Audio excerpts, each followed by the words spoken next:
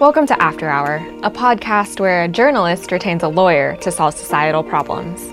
Because sometimes knowing why isn't good enough. We need to know what we can do. Sometimes we need more than truth. We need hope. I'm Jane Steele, your host and investigative journalist, here with Joseph, the managing partner of Sang & Associates. Hi, Joseph. Hi. Thanks so much for being willing to talk with me again. It's a pleasure being here. Awesome. Well, let's get right into it. The topic today is forced labor and slavery in the United States. I have a particular case, United States versus Calalin, and it's a little bit old, but I think a lot of it is super relevant to today still. So let's get right into it. So this case revolves around a 16-year-old girl named Irma Martinez. She began working for a family named Mendoza back in the Philippines, where there it was actually relatively normal for wealthier, better-to-do families to have a live-in housekeeper to take care of the house, take care of the children. That wouldn't have raised any eyebrows. And so that was her arrangement. And her family was actually quite poor and dependent on her salary. At the urging of a man named Dr. Mendoza, she traveled to the United States when she was about 19 years old, so 3 years into working for this family. She told consular officers when she arrived that she needed a visa in order to accompany Dr. Mendoza, who was going to the U.S. for medical treatment.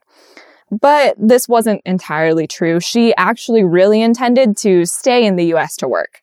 So not entirely honest in this process.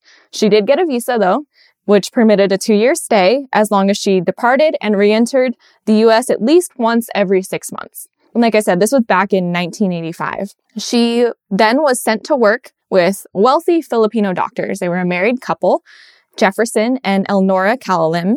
And this was actually the daughter and son-in-law of the man who she accompanied to the United States. So it's the same family. And she was employed as their housekeeper, which is something she'd been doing since she was 16.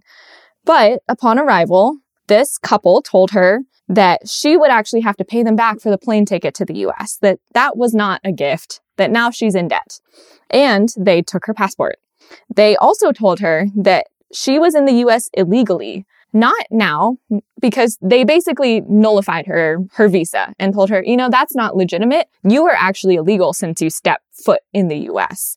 And she didn't even know any English at this point. She didn't know English for the first 5 to 6 years she was in the U.S. So now she's in the U.S. in a foreign country where she doesn't know the language, where she doesn't have her passport, where she's in debt, in monetary debt, and she's being told you're here illegally. And she was just 19 years old at the time. She had a daily routine for 20 years where she would begin at 6 a.m. early in the morning and would end around 10 p.m. This was 7 days a week, basically no vacations. This was her life. She cared for the household and kids, the family cars, investment properties, medical offices. During her 19 years of service, they basically forbid her to leave the house unescorted. She was not allowed to leave. She never walked out the front door of the first house. And she answered the door in the second house one time during Halloween because she could put a mask on, so people wouldn't know who she was.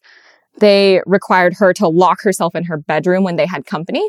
She had to go to the bathroom. Doesn't matter. Doesn't matter if we have company here for all day. Doesn't matter if it's an all-day party. You have to stay here. They didn't care. She wasn't allowed to have any friends. The kids were told, essentially, she doesn't exist. If anyone asks, don't say anything. She wasn't allowed to attend a church that she wanted to go to or engage in any social church activities. They did let her go to church, but she had to take a back way where people wouldn't see her.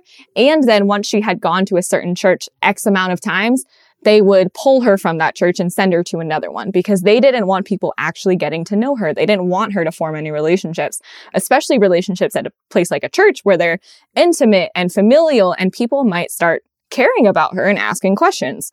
They also restricted her contact and communications with her family, who were still back in the Philippines this whole time. In the entire 19 years she was there, they allowed her to talk with her family 4 to 5 times on the phone. In 19 years, 4 to 5 phone conversations with her family. And even when she was on the phone with them, her employers were standing right next to her, listening, wanting to make sure she doesn't say anything that will get her, or us, more importantly, in trouble. So no private conversations with her family for 20 years. Finally, like I said, this case started in 1985. Finally, in 2004, federal agents got an anonymous tip and they executed a search warrant on the family home. They found her basically shaking in the closet of her bedroom because this is terrifying. She hasn't had access to the outside world. She has no contact with anybody, and she's been lied to for 20 years that if anyone, this is the worst nightmare, right? This is the end. Thankfully, though, the district court does sentence the Callalims to 48 months imprisonment on 4 counts to run concurrently. So that turned out to 192 months or 16 years. Okay, that's a lot. Yeah. The funny part is the Callalims actually went back and tried to appeal their conviction. And when they got to the appellate court basically laughed in their face and gave them more time. Wow. Because they recognize you guys are rich doctors. You're not dumb. You weren't doing this because you needed to. You weren't desperate. Right. And now you have the gall to come back and ask to appeal your conviction. That's a joke. Right. We'll give you more time. Good. Right? I know. That was exactly my reaction. Very satisfying. Very satisfying end. A study by Polaris, based on data from the National Human Trafficking Hotline, identified some 8,001 individual victims of human trafficking from 2015 to 2017 that were here and working under temporary work visas. So very similar to Irma, the 16-year-old girl. And back in 2013, the Economic Policy Institute estimated that there were 1.42 million temporary foreign workers. So if that's the amount of foreign workers that were there, estimated, of course, in 2013, we can only assume that this is going on. Maybe not to this scale, maybe not for the same period of time, but crimes like these are notoriously underreported for obvious reasons. They're easy to get away with. It's easy to keep it just down low, to keep it in the dark. And this is a global problem too, right? This is not just the United States. The International Labor Organization estimates that forced labor generates $50 billion in illegal profits every year. So this is a massive industry. And at any given time, an estimated 40.3 million people are in modern slavery. And about 24.9 million, so 25 million people of that are in forced labor specifically. So this is a huge issue. And not to be surprising, probably, women and girls are disproportionately affected by forced labor. In the commercial sex industry, which we've talked about, they're 99% of the victims is going to be women and girls. And this is a well-known issue. We've dealt with this. Like I said, this case started in 1985 and wrapped up in 2006. So old news. But even though it really has gained so much attention, and this is not an unheard of issue, I really think that the legal framework that we have doesn't really meet its victims very well. It doesn't really reach them. Just because we have the framework doesn't mean it works, right? Because labor trafficking is such a big issue. It's huge, but it's also really shady. It's really vague. It's very nuanced. And it can be hard to detect and prosecute because it camouflages itself really easily. And local law enforcement, they do their best. They try, right? But sometimes they're reluctant. They're reluctant to get involved in this. And that could be for a ton of reasons. It could be for anti-immigration sentiment. Maybe the victim statements aren't very convincing. Maybe, they just don't really want to deal with the challenge of working with the Homeland Security. Could be for all of these things. But I think at the end of the day, it really comes down to the victim's fear. Because if there's an estimated 1.42 million people here working in potentially hazardous situations, potentially abusive scenarios, why wouldn't they come forward? And it's pretty clear, right? They're afraid. They think they can't. Whether they think so rightly or wrongly, they have been told and they have been manipulated and coerced and put in a controlled environment to believe that this is your only option. You cannot go home. You cannot seek help. Maybe I don't treat you great, but I'm your best bet. And so stick with me. And so the victims, out of fear, stay. It's been pretty clearly articulated over the years. The trafficker's most powerful weapon is this fear that they inject into their employees or those who they're trafficking. It's the fear. It's the lies. It's you can't leave. You're going to be deported. You're going to be arrested. Who knows what's going to happen to your life? If you get caught, it's over for you. it's that that's keeping them tied to their employer. And it's my understanding that even some of these temporary visas are legally tied to a particular employer. So if whoever's being victimized tries to leave, they will be deported. So they're deported either way. They have no good options, right? You call for help and then you go to jail. You call to help, the police are going to be no better. They don't want to deal with the justice system because they're afraid. They've been lied to. Or you try to leave and you do something else, but then maybe you had legal status and now you don't anymore. It's taken away because you left essentially an abusive workplace and now you're being punished for leaving this abusive workplace. Joseph, you totally deal with this all the time. You deal with the labor department. You've dealt with cases. This is your bread and butter.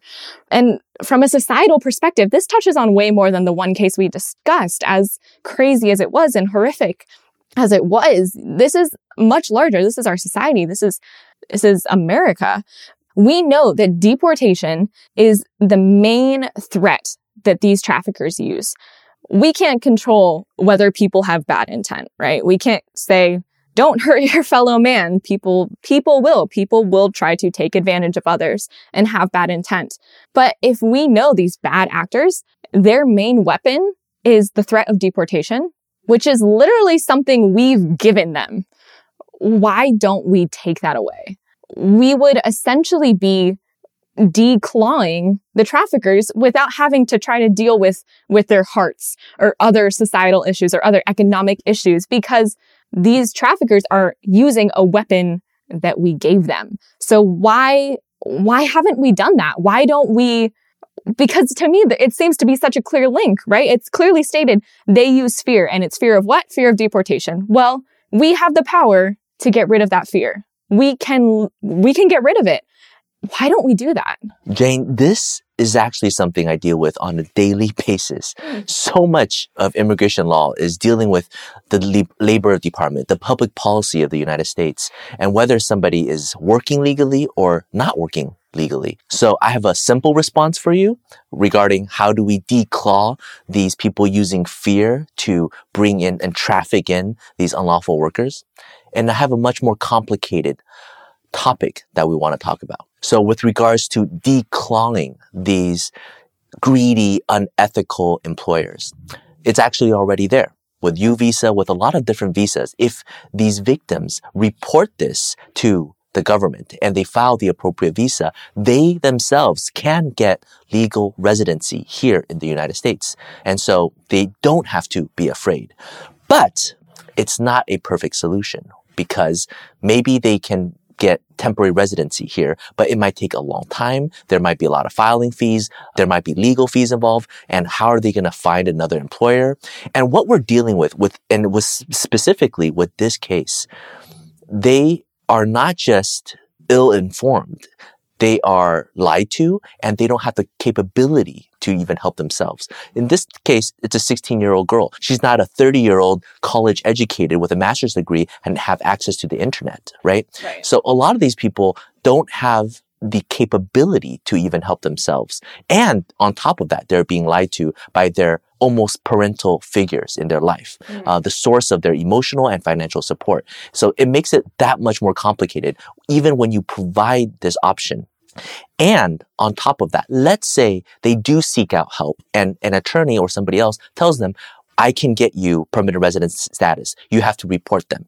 Now they have to live with this additional fear. Well, what if these employers who are much more powerful than they are, they know everything about them and their family. What if they go after my family? Right. What if they know where I live in Philippines? They have the power and resources to destroy our lives. So there's that additional fear. So how can we improve upon the system? You can't just declaw and get rid of the fear from these perpetrators. You actually have to give a lot more power to the victims themselves. Now, U.S. being a very free and just society, there's the criminal system and there's a civil system. You can provide the option to these victims. Well, why don't you go and sue these perpetrators? You can sue them in criminal court, or you can report this to a criminal court. And in this case, they get 15 years, 16 years in jail, plus the appeal jail time. But that's just the criminal charge. What about a civil charge? You can bring suit in civil court, and the unlawful imprisonment that you've experienced, the emotional hardship, maybe you can claim what was it, 8,600 square feet house? Maybe you can claim that as your own. Totally possible. So if people who haven't suffered anything can sue a business or an association for money because a law is there that they weren't complying, particularly a labor law was there that they didn't abide by, how much more so if you are truly a victim for a year, 2 years, 5 years, 20 years? This little girl, now this grown woman, have substantial rights to sue almost the entire assets. But now let's bring it back to the second fear. If she does bring that claim in a civil suit, you can imagine the fear that she is undergoing, right? Yeah. Maybe the money come, maybe the money won't come, but almost guaranteed I have made an enemy that is much more powerful than I am.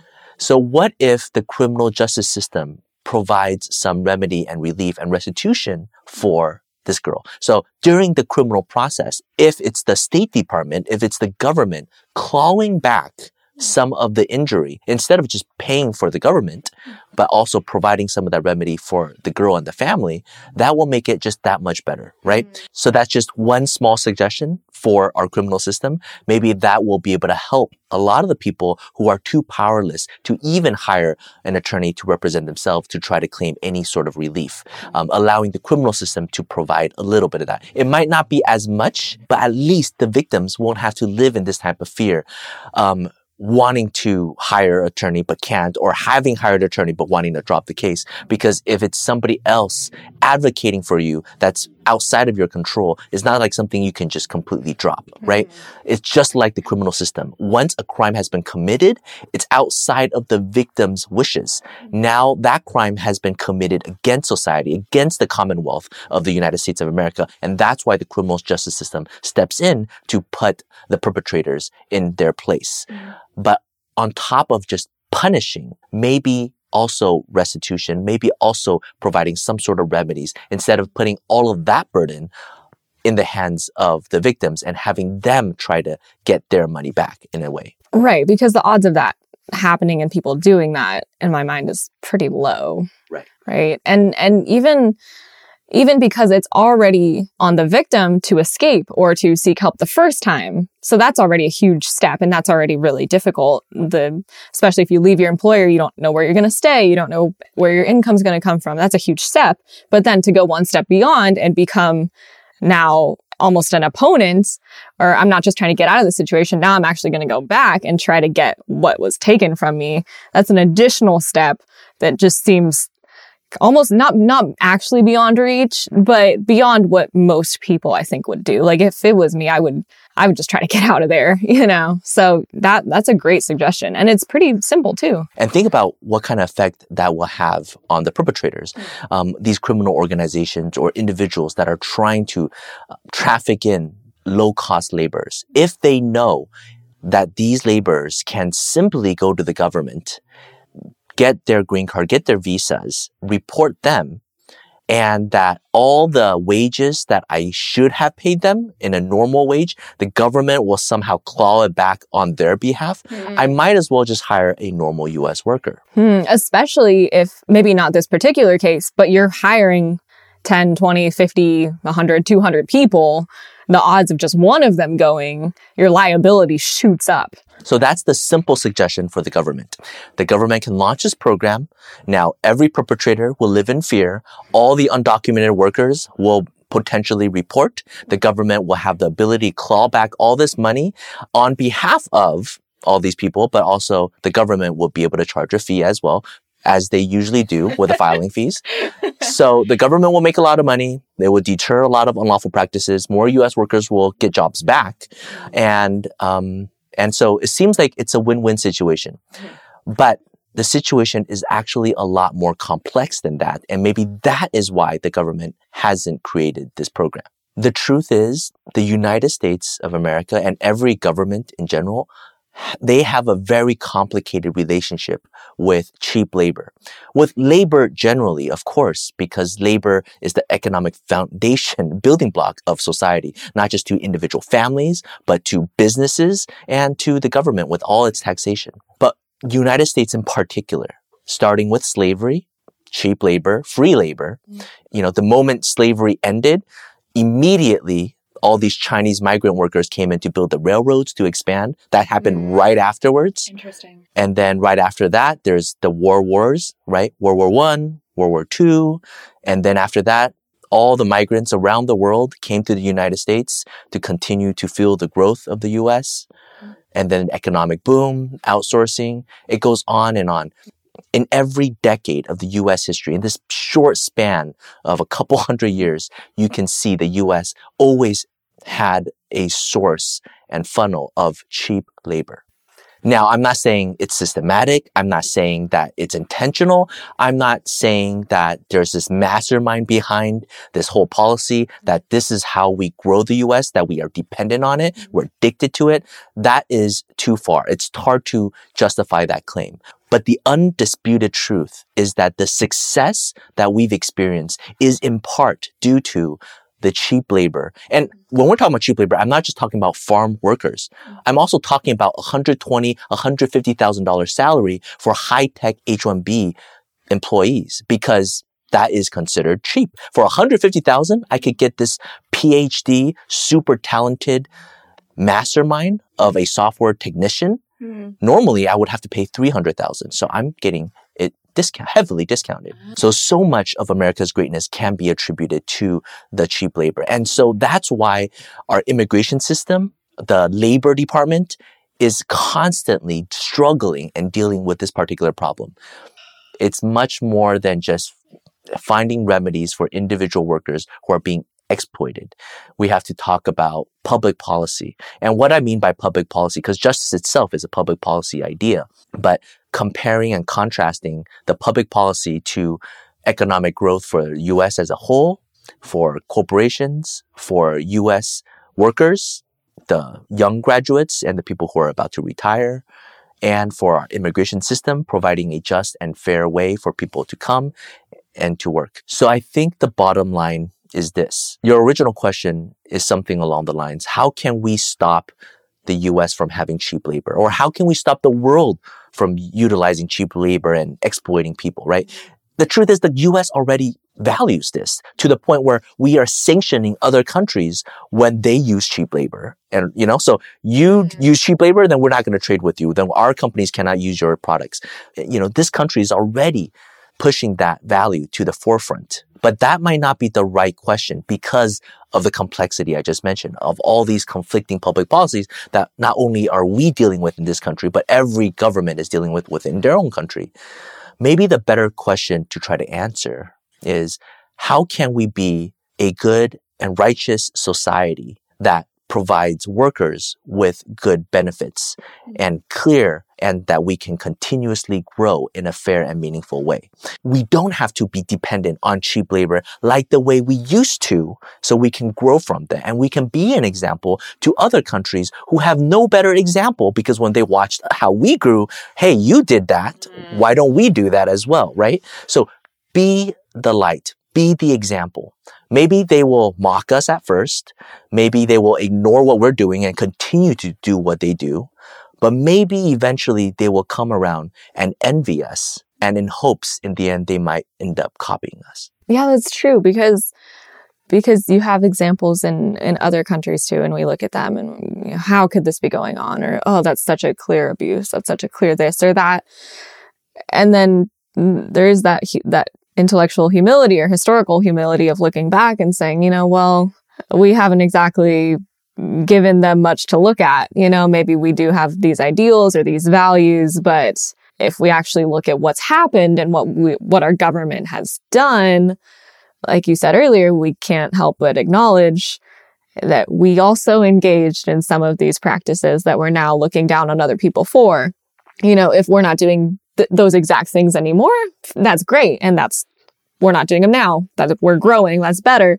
But, we also have to recognize we did give them this example, and especially because the US is such a major player on the world stage, we gave them an example that's highlighted, right? It's look at our growth, look at this, and how did we get here?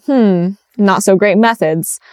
So now maybe we, like you said, we have to change the narrative moving forward of this is where we came from. We're in a much better position now, and this is something people care about. How can we become an example that's worth following? Because we've been an example for better, for worse, but how can we become an example that's worth following and have our values actually line up with our practices? These are things that we all want. I'm hopeful, even with this case, it's horrific, and we want to do everything we can to rescue people from these abusive situations. But when you were talking about how we have the U visa, we have alternatives, that the lie of you're just going to be deported and your life's going to be cleaned away it's not true. There is an alternative. And I think that's relatively new.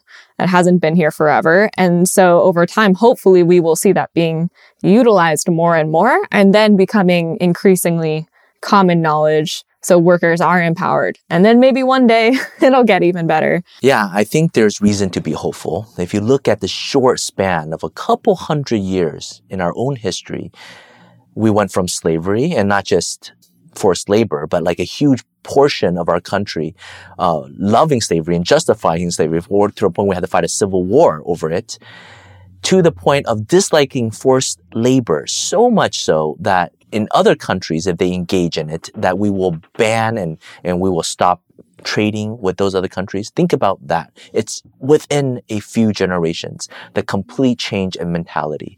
So who knows what dreams may come in another 100 years, what kind of society, what kind of world we'll live in, but we definitely need to adapt. We're in a really young country, and we're in a really young nation. And at this point in it, our lives can make up actually a huge percentage of the lifespan of our country so far, which to me is really cool, because it means that what we do now, and if we have 70, 80 years, that's a huge percentage.